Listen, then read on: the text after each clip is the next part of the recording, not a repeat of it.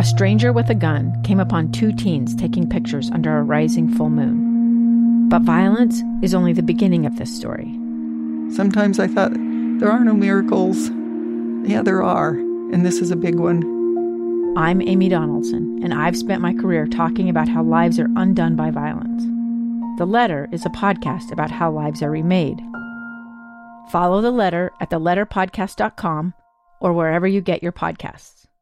Welcome back to Live Mike for this penultimate segment of today's episode. I have a Word of the Day program, or a Word of the Day calendar. Penultimate. Second to last. That'll be on the quiz next week. Penultimate. Second to last. During this segment, we're going to talk about two things. I want to look at what's going on this weekend. I'll tell you my plans under this new orange threat level, or state of readiness, or risk level, however I'm supposed to characterize it. We've taken a step down from red to orange, and while I'll continue to wash my hands and hand sanitize and maintain social distancing while I'm out and about, and if I have to go to the grocery store or the pharmacy, I'll be wearing a mask, I do plan on, together with my wife and beautiful baby, driving south and getting together with some family we haven't seen in some time.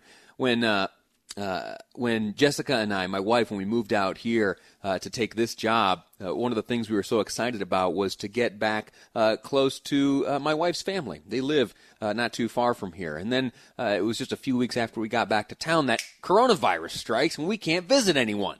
That's too bad. So finally, what we're going to be doing this coming weekend is they're going to be visiting some family. In fact, my little baby Piper, I talk about her all the time, and you can find pictures of her on my Lee Lonsberry Live Mike Facebook page. She is adorable, and she has two younger cousins she has yet to meet. In the midst of all this coronavirus stuff, she's had two cousins be born, and she tomorrow, because we are now under this new orange state of life, she's going to be able to meet those cousins of hers, and that's going to be a wonderful and sweet thing, and I can't wait for that. And it is all due in thanks to you. That sounds kind of silly to say, but I am grateful to you for making this weekend possible. Here in Utah, we are experiencing things much differently than other places.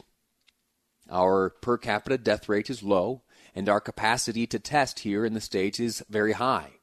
That is not the case everywhere else.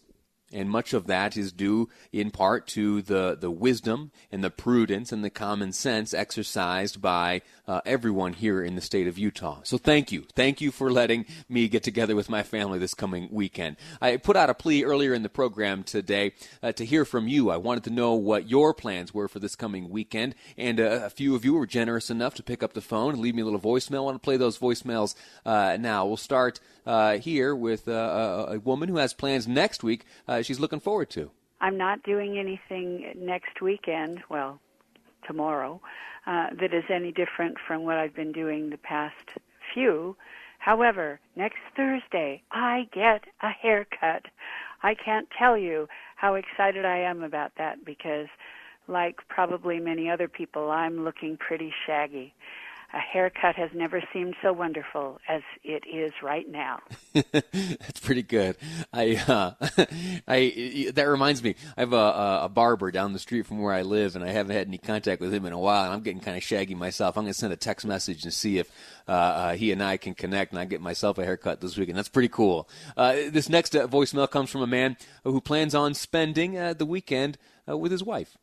My wife and I are having our 37th wedding anniversary on Sunday, and we're headed down to Bryce Canyon, Ruby's Inn. Bryce Canyon isn't open, but Ruby's is. You do some minor recreation down there, but the fun thing is it's open.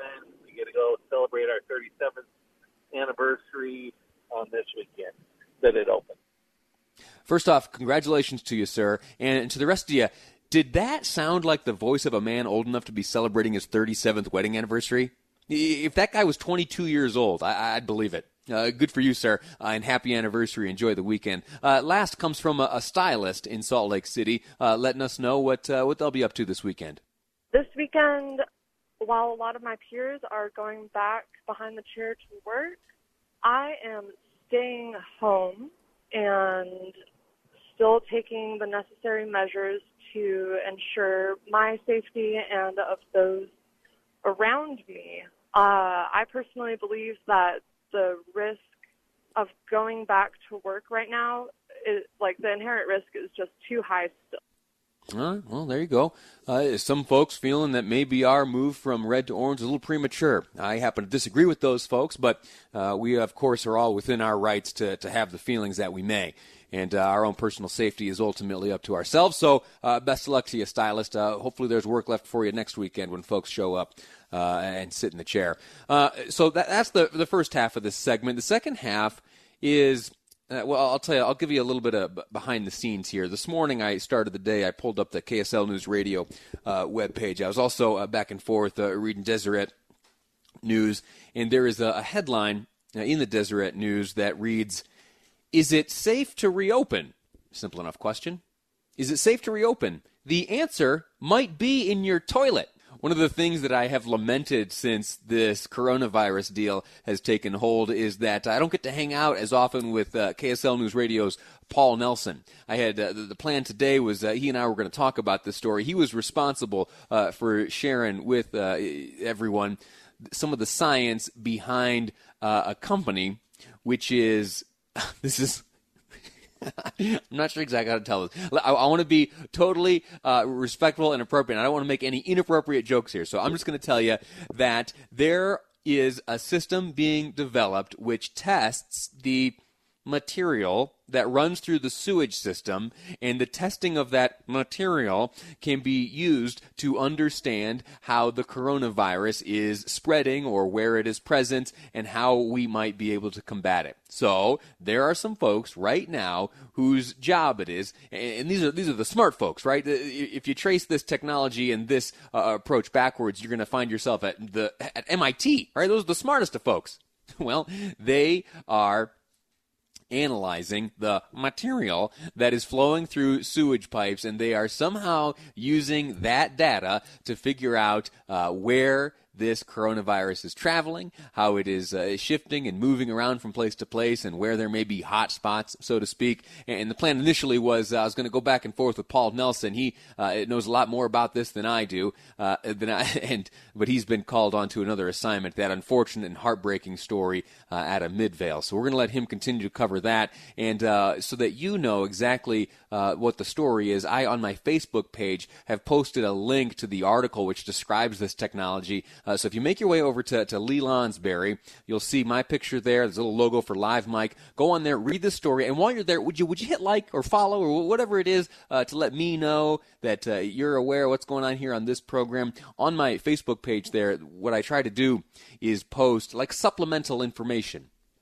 Some of the research that goes into each day's program. Producer Amy and I spend hours together in the morning trying to figure out exactly what we need to know and where to look for it to produce and put together what we hope is an acceptable program for you here each day. This one we call Live Mike. So if you want to see a little bit of behind the scenes, Lee Lonsberry Facebook page, go there, click like, check out the content on there. And of course, as you know how Facebook works, that's an opportunity for me to hear from you as well. So if you want to go on there, leave some comments. I would be greatly appreciative. There's another story you'll find on the Facebook page right now, and it has to do with some archives which are being compiled, a window into how you and I are experiencing the coronavirus. How has it impacted our lives, and how could the experience that you and I are having best serve those generations to come? Well, there is a gentleman at the University of Utah who is heading up a program to